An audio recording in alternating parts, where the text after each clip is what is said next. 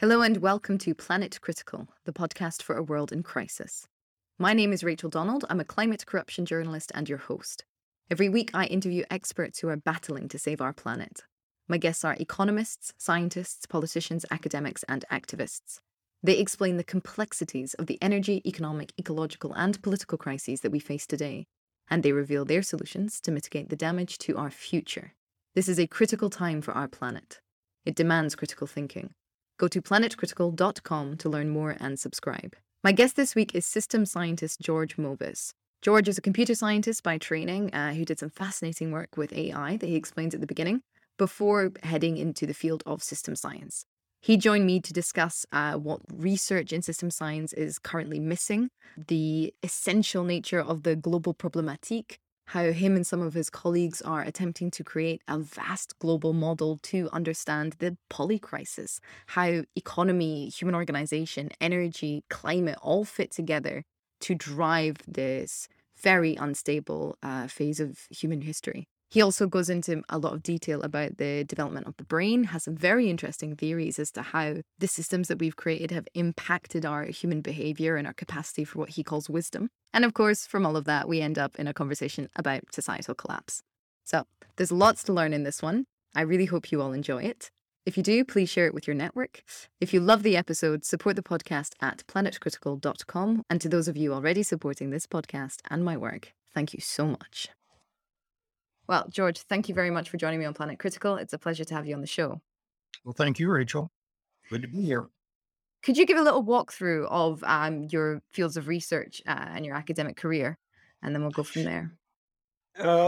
Yeah, it's kind of a long story, so I'll try to shorten it up as much as possible. I started out in biology uh, many years ago. Got my undergraduate degree at the University of Washington, Seattle, and over the years I jumped around a little bit. There weren't many jobs for zoologists when I graduated, so I ended up in the business world, and then basically got myself an MBA, and that's where I was first had my first real exposure to what I now know as system science.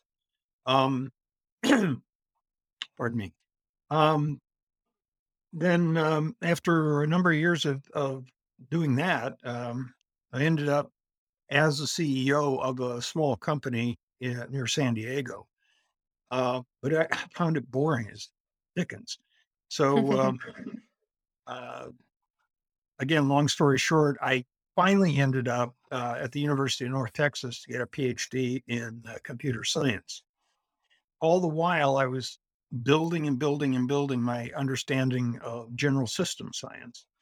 And there's only one university in the United States that actually has a true system science program, and it's very limited. Right. Um, Sorry, is that still true today? yeah, yeah. It's Right. in fact that program has gotten smaller since. Um, but in any case, I just basically gathered as much information as I could, and I used it. Actually, in my computer science PhD dissertation, I developed a robot, an autonomous agent that emulated the way a snail brain works, so that the robot could wander around in its environment, which we changed up. We changed the configuration, and it had to learn which kinds of things it should approach and which kinds of things it should avoid. Hmm. So the in that process, I really did apply a great deal of systems theory Mhm. to figuring out how I was going to do this. So it's completely different from standard AI. In standard AI, it's basically pattern recognition. Even when I say standard AI today, that includes neural networks. But the neural network I built was based on trying to emulate real neurons and not just these, you know, quick and How, dirty neurons. can you explicate that a little further for me? How pattern recognition? would be different then to programming this systems-based snail brain model? Because to me, Right. it seemed if there's an environment and it has to learn where it can go and whatever, why would that not be pattern recognition? Uh, well, pattern recognition is an important part of intelligence. That's for sure. But and so you have to go through the process of learning the patterns. But in this case, I integrated all of the control circuitry into the same neurons that were learning the relations, um, yeah, the relations. I'm trying to get the right word. Um, but in any case, it's sort of irrelevant here. Um, so it was really a very, very compact circuit that I developed. And what's going on is I'm simulating the way the real neurons, those biological neurons, work in terms of adjusting their synaptic weights, as opposed to the way it's done in a typical artificial neural network, where they're using what's called supervised learning. They're using yep, this is the pattern we want you to see. What do you see? Kind of thing, and Mhm. then allow that to adjust the weights.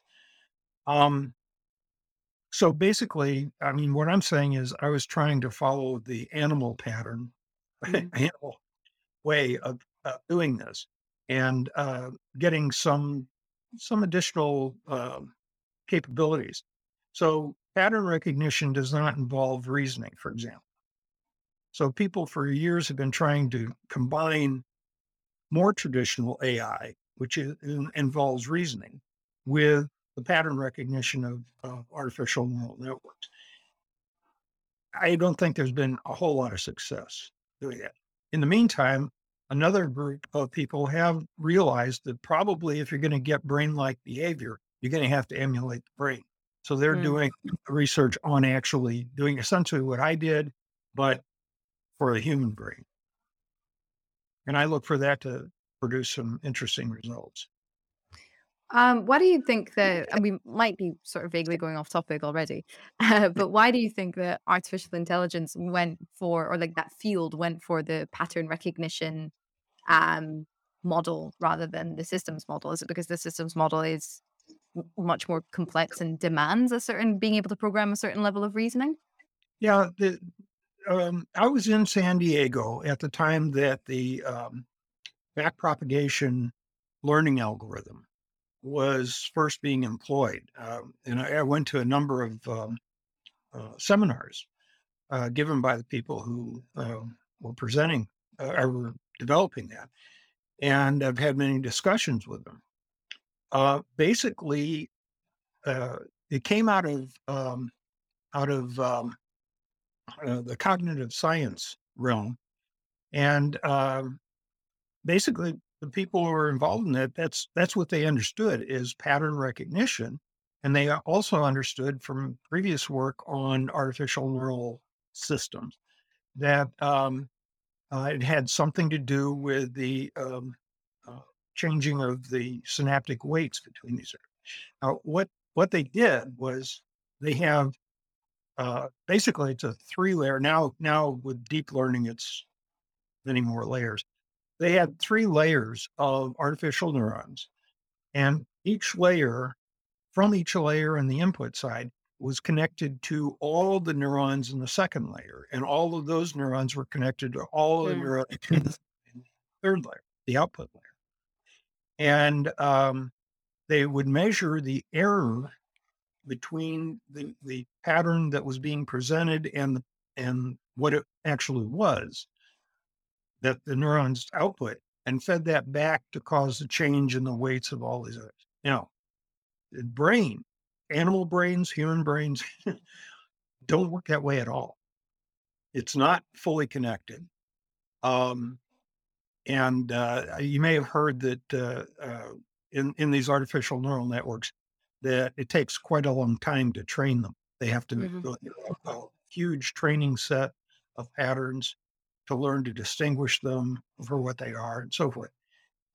whereas an animal like a snail or a human can learn, instantly.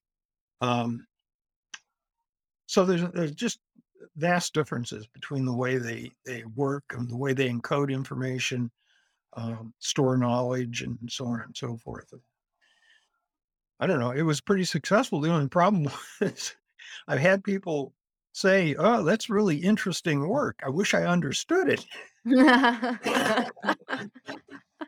So I did continue doing research in my early professor years.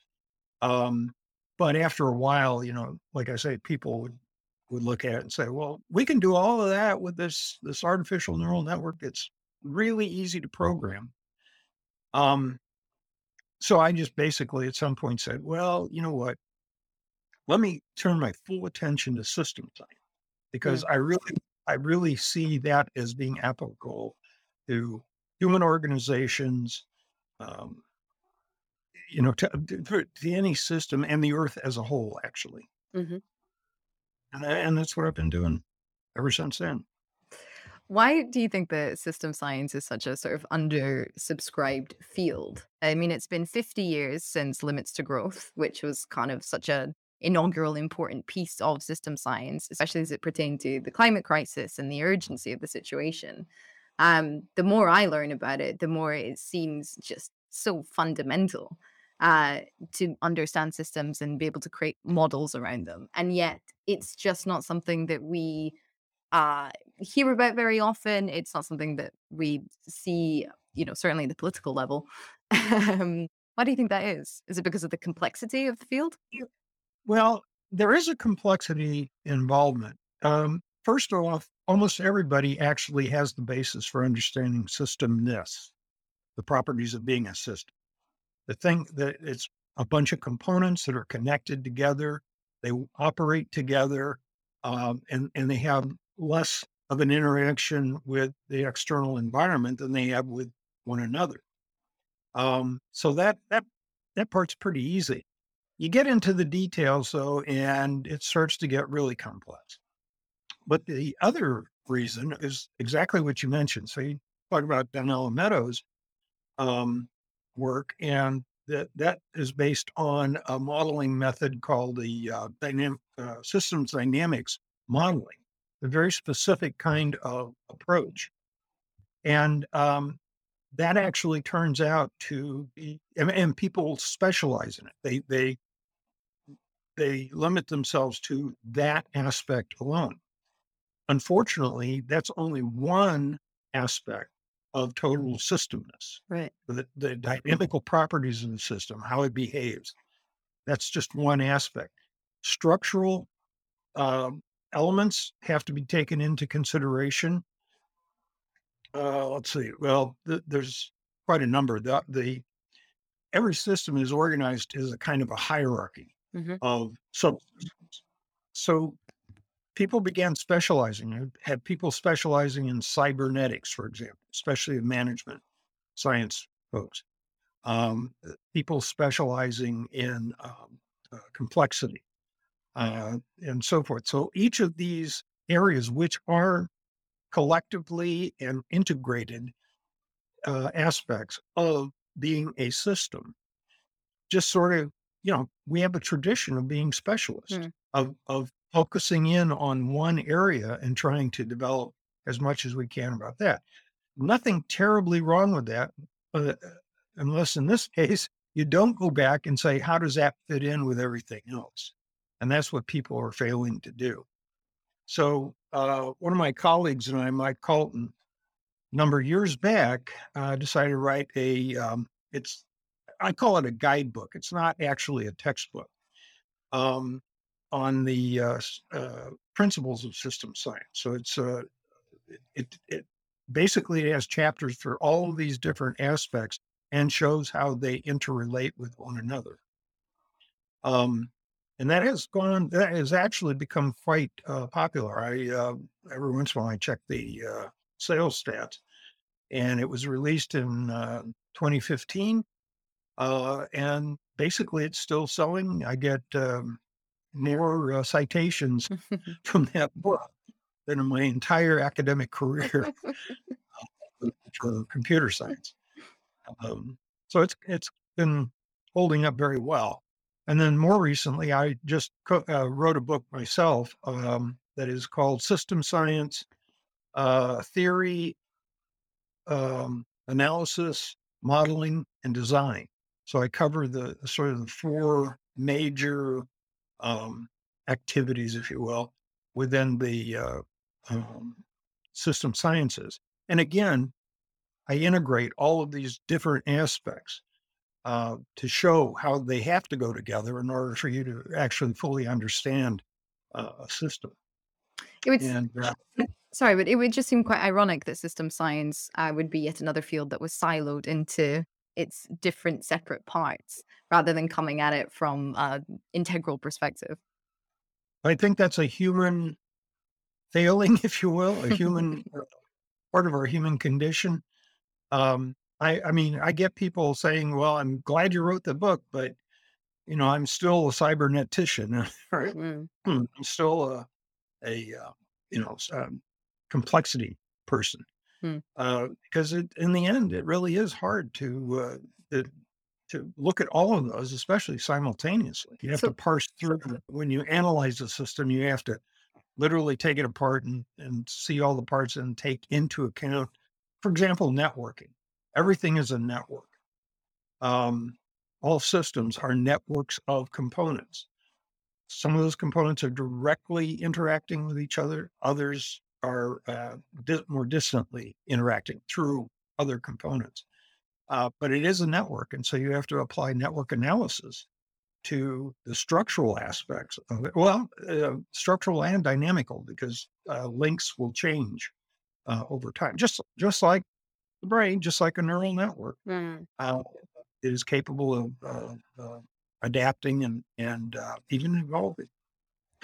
So when we take the field of system science as it is today and we apply it to the climate crisis, what are some of the major failings, in your opinion, that are happening within the field? What are the parts that we're missing, or what if are there blind spots, and what effect are they having on the climate conversation? Well, yeah. Again, this is going to be a more macro view than you might be thinking about. The climate situation is a result. Hmm. It's a symptom of something that's going on much deeper. Namely, as we know, it's because we're pumping carbon dioxide into the atmosphere. Well, why are we pumping carbon dioxide into the atmosphere? It's because you and I need to get in our car and go to the store. Yeah. Well, I don't know about you, but I'm not, I don't live near, I just bought an electric bike. So hopefully I'll be changing some of my carbon footprint. Um, and then, uh, and then why is it that we're burning oil, burning gasoline uh, uh, or oil products in order to achieve this? And that turns out to be a matter of we're in a hurry. We want to get places fast. We want to cook our meals quickly. We want to do a variety of things, and we want Mm. it to be so these are all things that we just don't often take into account. We know we're responsible. We don't know why necessarily we're responsible. And people studying climate, um, they keep saying we've got to stop pumping carbon dioxide into the atmosphere. If we don't do that by a certain date, eh, game over. Um, why don't people do it? We've all heard that message. We've all heard that it's this is what's going to be necessary. Yet, I I'm guessing you, but I could be wrong. And so many other people still live comfortable lives. We still have tomatoes shipped up from Mexico in the dead of winter, um, in the U.S. here.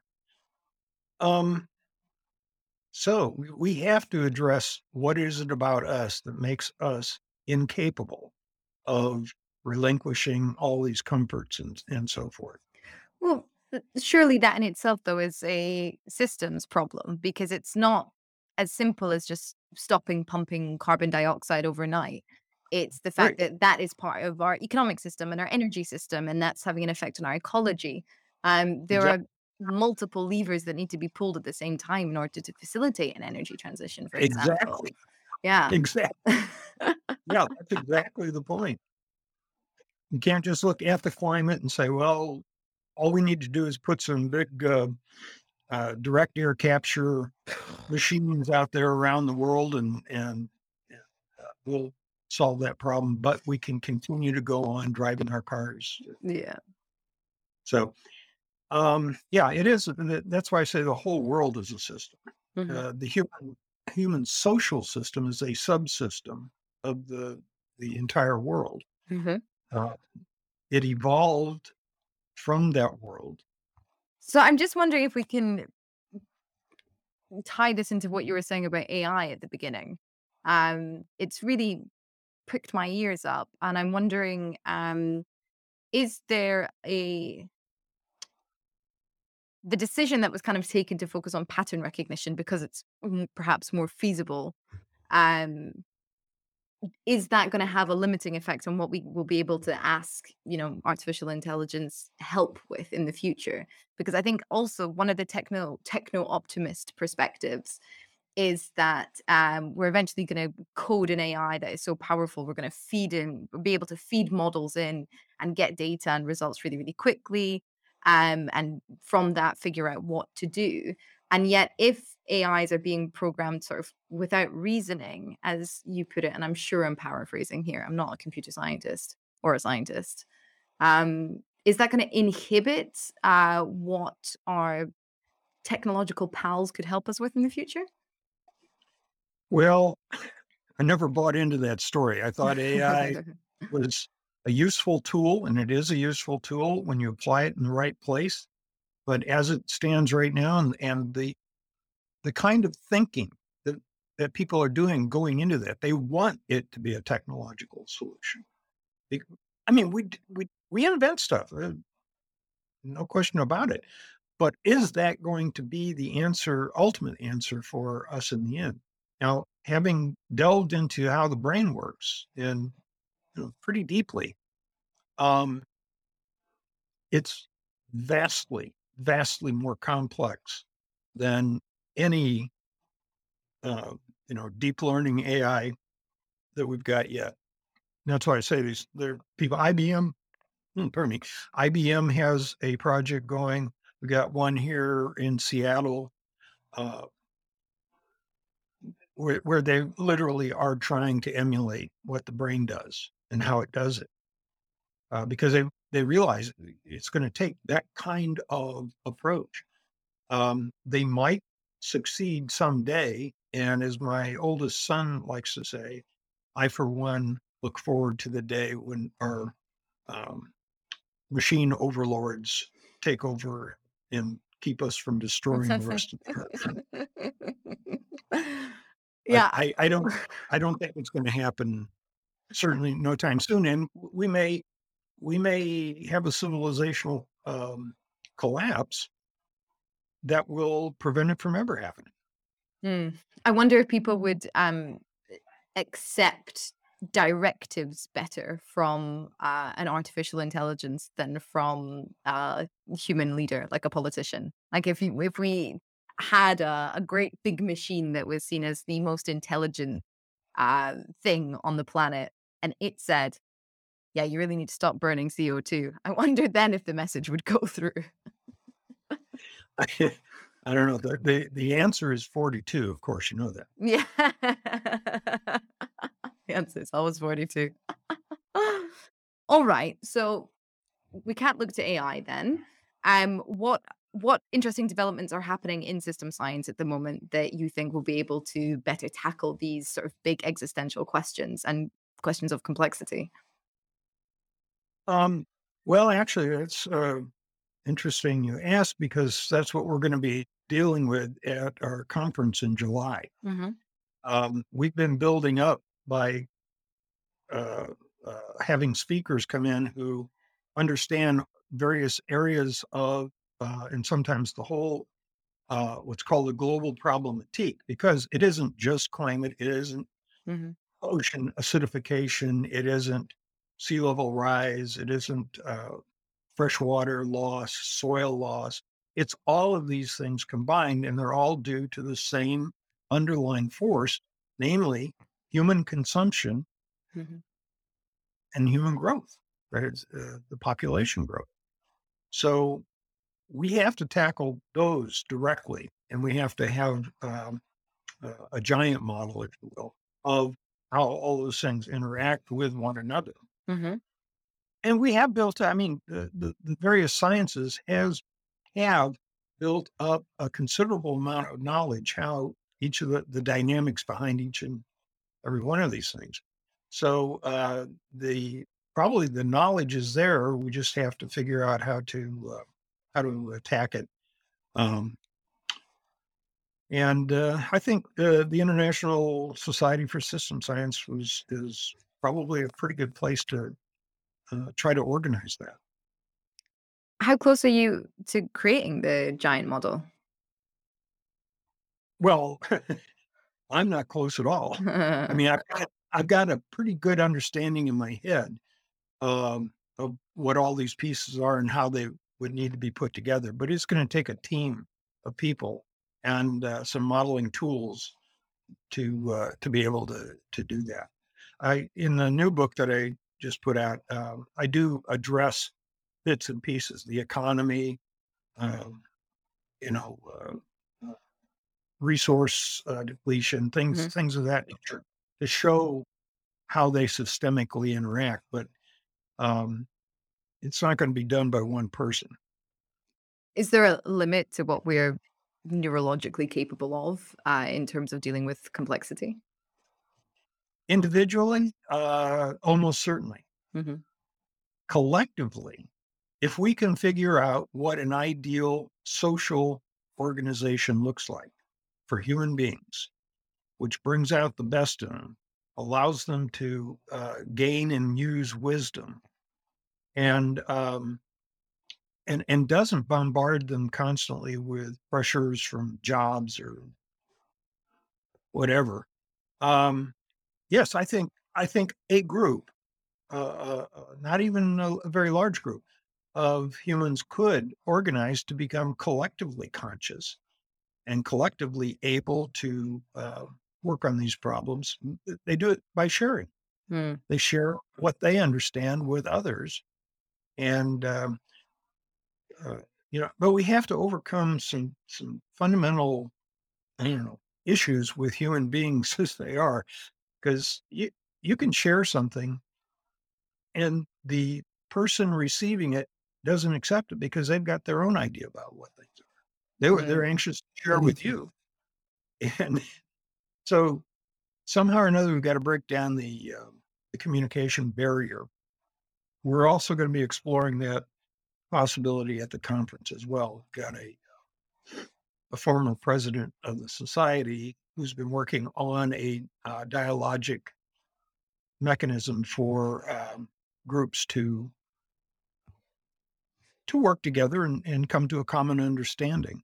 And so hopefully we can, in years to come, put that together and see if it works. What's the theory behind that as to why human beings sometimes struggle to listen to each other? Well, for me, it comes down to this notion of wisdom. Um, Several years back, I wrote another book called *Sapiens*. It was the application of systems science to understanding human behavior, and we called ourselves Homo sapiens. Sapiens is Greek for wisdom. So man the wise. Mm. I don't think we can look back at all of history and watch the development of what we've been doing the last 10,000 years or so and say we've been particularly wise. As there are individuals here and there who seem to be able to rise to the occasion. I think of Gandhi or Mandela, Um, but the vast majority, I don't think, are there. So I would not call us Homo sapiens. I would call us Homo pseudo sapiens or something like that. Um, and in that book, I explored the brain foundations for. I allow it to be sapiens because we're different from other animals. I mean, we have abstract language and can invent things, complex tools, and so forth. So we're clearly different. We passed some kind of a threshold, and uh, however, we're not sufficiently different in the sense that we still rely very heavily on what are called the animal spirits or the limbic system, essentially. Hmm. Um, and it can override the prefrontal cortex here. This area, patch of cortex behind the eyebrows, is the latest uh, development in brain evolution, Hmm. and it grew quite extensively in size and complexity. Um, Maybe 500,000. I'm actually forgetting it. 200 to 500,000 years ago, Hmm. and and that seems to be the seat of our capacity to not just reason or think, control our thinking, but actually to integrate with our subconscious capabilities as well as our conscious capabilities, and and learn reality. Um, And so basically, wisdom is just applying what you've learned, whether it's conscious application or intuitions that rise from the subconscious, and then we latch onto them consciously. So yeah, that's a pretty good idea.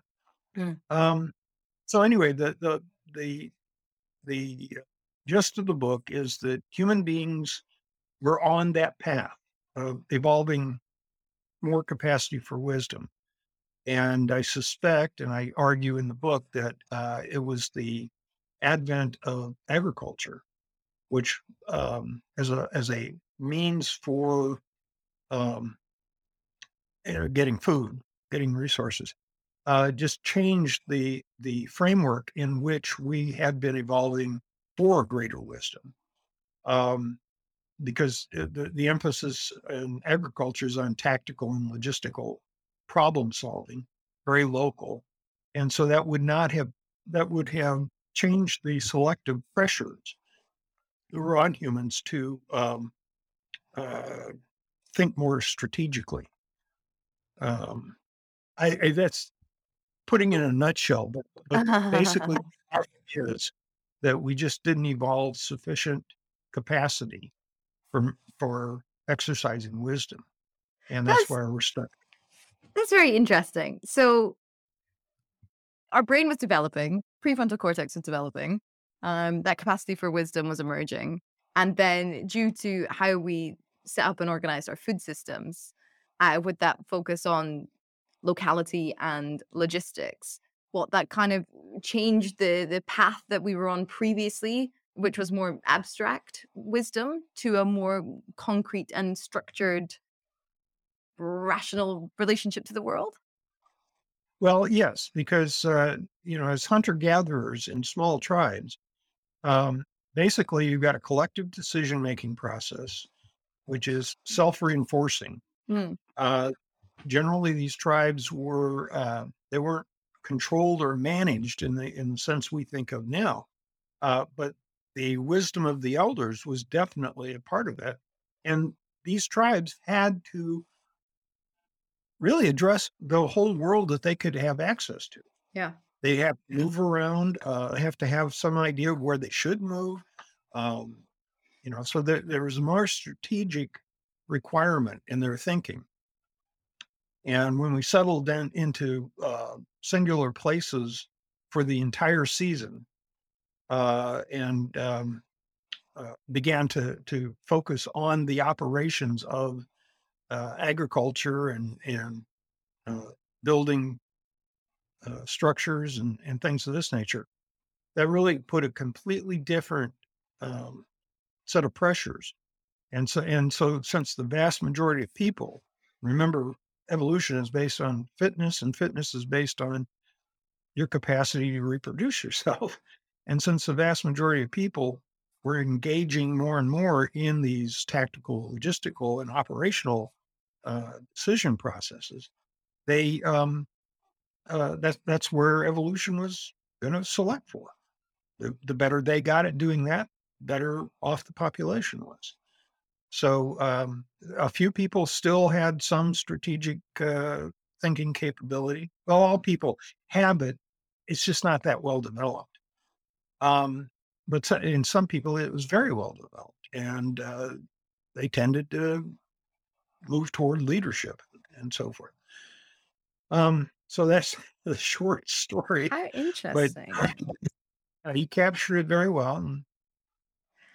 And I'm just thinking, so if uh, in hunter-gatherer societies, there had to be an awareness of the bigger picture at all times, because people were moving around, their environment that they had to understand perhaps was like a larger area even than a homestead with a field and a permanent settlement. There had to be an awareness of the different cycles of seasons and where they could get food at different times, and also that process of collaborative decision making as well. It's so interesting to think that um, then decisions would have become slightly more micro when settling. And I'm thinking even of, I can't remember who I was speaking to.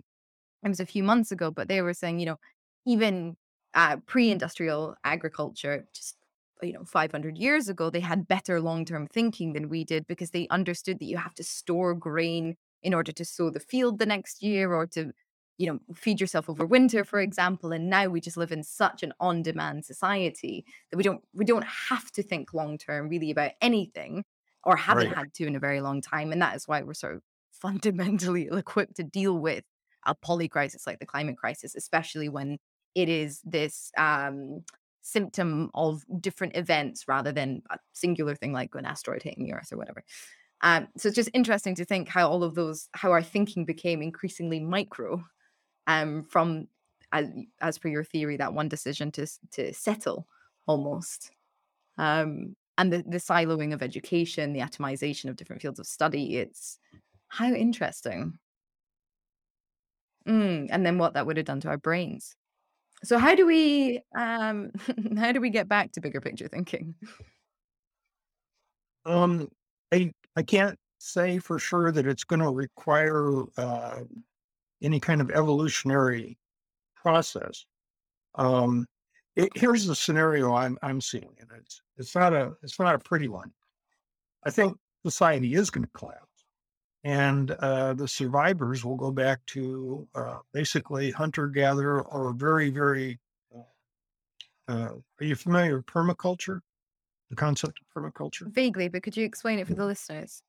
Yeah, it's basically it's the application of systems thinking to whole living. It's a small community based approach to food, shelter, clothing, and so forth, but on a sustainable and self reliant, shall we say? So it's going back to the tribes of old, and I'm thinking that because the climate is going to be so hectic, that these permaculture communities are not probably not going to be able to stay in one place for Mm. a multi-year periods. And so they're going to have to go back to this idea of moving around and being aware of the larger picture. Um, so if that happens, maybe 10,000 years from now, um, humans will be back on track in that regard. The other scenario, which is a scary one, and a lot of people are going to think it's pretty scary, is that we do have now technology for actually doing gene editing.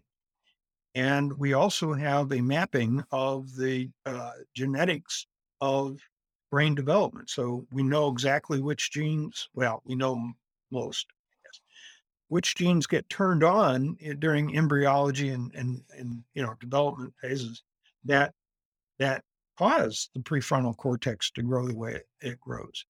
Um, and if the hypothesis is right in terms of that's where the center of advanced human sapience would be, then it is conceivable. I'm not advocating it. I'm just saying it is conceivable that we could literally manufacture some wiser people. Jeez. Yeah, I know. Look, we made the decision a long time ago when we put a pointy rock on the end of a stick uh, that this was going to be our fate. We're going to have to figure out how to solve these things through some sort of machination. I think my gut is just like we would go the other way in terms of the powerful class would manufacture slightly stupider people um in order to get away with making the kind of decisions that they want and not facing public discourse about it. Yeah, it's like Brave New World. See, I personally think that we're heading more towards a hugely unequal and stratified society, where the whole concept of like the 1% and the elites like still very much sort of live in the shadows currently and are protected by our economic systems and our energy systems and are very much dependence as well on how they've kind of created the world. I think rather than a huge collapse that sees people going to sort of live out these tribal ways of being, I think we're going to see massive population decline through climate events and then uh, bioserfdom, essentially. Uh, yeah. Now, well, we what we need to do, what system science does teach us, is we need to consider all of these scenarios. What our models should do is generate a number of scenarios, and then we kind of because that allows us to anticipate various changes that will occur and to recognize them when they occur, and then Mhm. hopefully be able to mitigate them in some way, shape, or form. Like So, a like working backwards almost. yes, yeah. Hmm. Sorry, I interrupted you. No, I said enough. I was saying, as you were saying, I was thinking that about the how physicists have modeled the Big Bang through this idea of going backwards and looking back through time, essentially. And would it not be possible to envision different scenarios, exactly as you say, and then work backwards and uh, identify the perhaps sociological trigger points? Although I'm not sure what it would change because we have also the planetary boundaries and the warming targets and all this stuff. And we know that we're overshooting and hitting all the trigger points and nothing changes. Yeah, yeah, that's the unfortunate reality. When you said that you think the society is going to collapse, you're not the first guest that I've had on this show that says that. Why? Why is it going to collapse? Yeah. Well, it's all of the above, right? Hmm. Um, like you said, there'd be population effects on from climate, um, sea level rise. All of those uh, elements of the problemtique are going to come to play, and our society is so dependent. The Western society, particularly, I mean, the northern Western societies are so dependent on there being people. I mean, what do we talk about in economics? If we need more people to fill the labor market, we don't have Mm, labor. mm, Well, at some point, that whole thing is going to break down. All mm. of that will be forced to go to uh, self survival essentially. Are Have you there read? Have no, go on. you read Joe Tainter's book, Collapse of Complex Societies? No, but it is on my reading list. And I've been It's saying that hilarious. for too long. His, thinking has evolved a little bit from when he wrote that book, and he's working on a new one, I believe. Okay. Um, but basically, he goes into detail on how the complexity itself creates more problems, and at some point, you simply don't have enough energy, and I'm talking about energy like oil or nuclear or whatever. You don't have enough energy to operate the whole thing, and so it just falls in on itself. Yeah. Yeah. But still, I think something that I'm so interested in with this work that I do is that I speak to people all around the world every week and on Twitter every day, who are actively working on solutions and system solutions, not direct air capture nonsense. Um, and there are huge communities around the world of people really trying to achieve something and coming closer and closer to identifying the macro picture and where the levers are. And I think that yes, not enough is happening on a global political level. The fundamentals, the macro is very much misunderstood by our political leaders, et cetera, et cetera. But still, um, it seems to me that there is a network, almost like a neural network of people attempting. And Mhm. therefore, that like the more information that I get, the more hopeful I get, even though the picture is still pretty bloody bleak. um, Yep.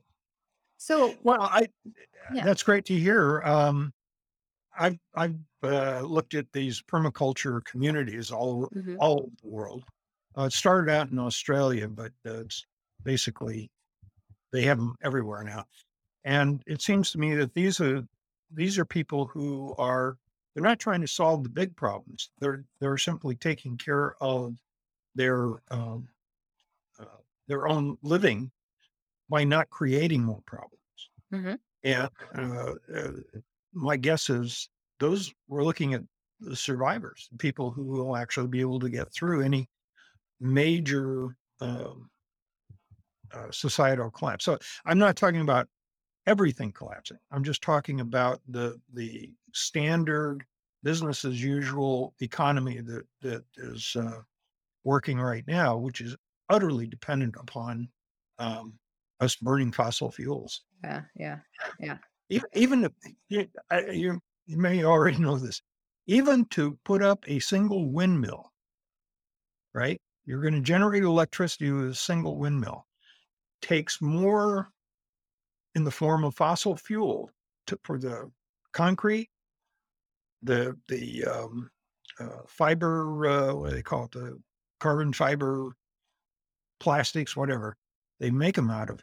Um, so it actually costs the carbon footprint of I'm probably going to get this wrong, but the carbon footprint of a single modern windmill is bigger than if you just simply run a gas um, power plant, or maybe not gas, maybe coal. Anyway, the point is it's a zero sum game. Uh, as long as you demand that electricity, Yeah, cut back yeah, on the electricity, and now you got yeah. a solution. Well, and this is the thing, is there's lots of economic theory being put forward right now, under the umbrella of degrowth about absolute reduction. Absolute reduction in the demands that we put on economy, but also the demands that we put on resources and people. A lot of what you were saying when we went into the wisdom part of this conversation sounded a lot like health, like the health and well-being of human beings and therefore their capacity to have healthful lives and impact on the planet as well. Like this discourse is now coming into the mainstream. The Spanish minister for consumer affairs wrote an article in one of their national newspapers about degrowth just a few weeks ago. So the collapse of business as usual society, I mean, collapse would be dramatic and violent and awful, and many, many people would die. But like the pressure on it to transform into something new, that would be fantastic. I mean, I think we're all ready to kiss capitalism goodbye, unless you're really rich capitalist. Well, I certainly hope so. At one time I was a capitalist. Um, I tried to start up, getting venture capital to take my version of neural networks and neural emulation into some kind of a product. Mm. And I was almost successful. Well, I was successful in getting a commitment from venture capital. And then was 1986, the stock market crash in the Mm. United States. I don't know if you Yeah. heard about that or know about it. Um, it happened the very day we were supposed to sign the Oh, contract. really? And so the venture capitalists basically went out of business. Yeah. But that saved me. That saved me. It got Mhm. me on another path that eventually I got to the point of realizing that, yeah, this just can't go on forever. And I hope you're right. I don't. I talk to probably a more limited number of people than you do, and we're in something of an echo chamber in the society. Um, but there is a recognition there that capitalism is the way it's done now, just can't succeed. So Absolutely. The one concern I have about the discourse around capitalism is identifying it as purely a system in and of itself that is the problem rather than a manifestation of some problematic part of human behavior. Because if we don't take into account a lot of the things that you were saying, sort of our lack of wisdom over the past 10,000 years, rather than recognizing, it was a mix of a new economic system and then access to this incredible energy source, which spurred, globalization, our capacity to just expand and grow the way that we did. That right, didn't just happen because those systems presented themselves. They happen also because of the choices that human beings were making to right. develop and cement those systems. So I obviously would like capitalism to go away. But I think we also have to be very aware of what would be coming to replace it as well, and how would like the shadow of capitalism appear in global socialism, for example. We already have examples of that in former socialist revolutions. Yeah, there's I've made a big deal out of saying I don't like isms anymore. Uh, that because we have this tendency to dichotomize and say capitalism or socialism, Mm, and that's driving a lot of politics in the United States right now in nasty, nasty ways. Um, why are there isms? Because people have beliefs yeah. about how things should be, how things work, and if we could actually just realize that we're talking about systems and systems of systems and Hmm. so forth, and that each of the component parts, like these permaculture communities I'm talking about, are really worth looking into because they offer a promise for a way to live happily, healthily, um, uh, and they can communicate with one another, but they're basically um, it's not an ism. There's no they can organize however they want. They don't if they wanna share equally among themselves, they're free to do that. And all the ones that I'm familiar with, they do in fact do that because Mm. there's a shared sense of purpose, a shared sense of, uh, you know, what work needs to be done, and,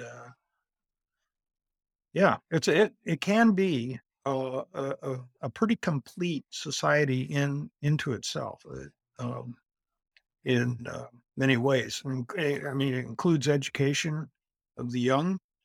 Um, are you familiar with the Montessori schools? Vaguely, yes. Well, that's another, area you might wanna explore at some time. They're based on, some of the best psychology that was known, uh, mid early to mid, 20th century, um, where students learn at their own pace. There aren't Yeah. grades in the Yeah. ordinary and younger students can learn from older students. And they have various ways of teaching subject matter that are more holistic. Well, Mm. my youngest son was went attended a kindergarten kind of Montessori that was on a farm, and it was more like a permaculture farm, but it was just a couple that ran it. So they raised their own food. They had chickens and sheep. And I can't remember what all, but basically it was a very simple lifestyle. Those kids learned to sew, to cook, to do a whole variety of very practical kinds of things, but they understood the connections. Where did the wool come from to make threads Mm. and yarn and stuff like that? Well, they could see how these things were cycling around. It was right there in front of them, and I Mm. think he got a better education from that experience than he ever would have gotten from. And he continued on in Montessori um, after he graduated from that. But I think that was a very seminal kind of experience. So my contention is um, raise children in a permaculture environment where people are practicing wisely, and they will become very educated in the practical skills. And then when they're, say, early teens, you can start working them on the more academic parts of things, like take them from arithmetic to higher forms of math. So they'll be better prepared for learning. This has been absolutely fascinating. Thank you so much. My final question for you is, who would you like to platform? Yeah. Well, my informal colleague, Tyler Volk, has written a number of books. He's a planetary scientist, so to speak. He did a lot of work on the carbon cycle. Okay. His most recent book is called Quarks to Cultures, where he identifies the evolutionary process by which, from the Big Bang to, and he's really big in deep history. Fab. Very intelligent guy, super intelligent guy. Probably one of the few guys in my humble judgment, which I consider wise. Uh, so yeah, he would be. I think he would be a dynamite person to interview. Wonderful. I would love But to I can speak put with you in him. touch with you. Fantastic. Thank you so much. And thank you for your time today, George. It was brilliant speaking with you. Well, thank you, and I enjoyed it as well. If you want to learn more about George's work or read today's interview transcript, I've put links to both over on planetcritical.com, where you can subscribe to support this podcast. If you liked the episode, leave a review and share it far and wide. If you loved it, support the project with a paid subscription at planetcritical.com. Supporting the podcast also directly supports my climate corruption investigations, so a huge thank you to the Planet Critical community who make all of this work possible. Thank you all for listening. See you next week.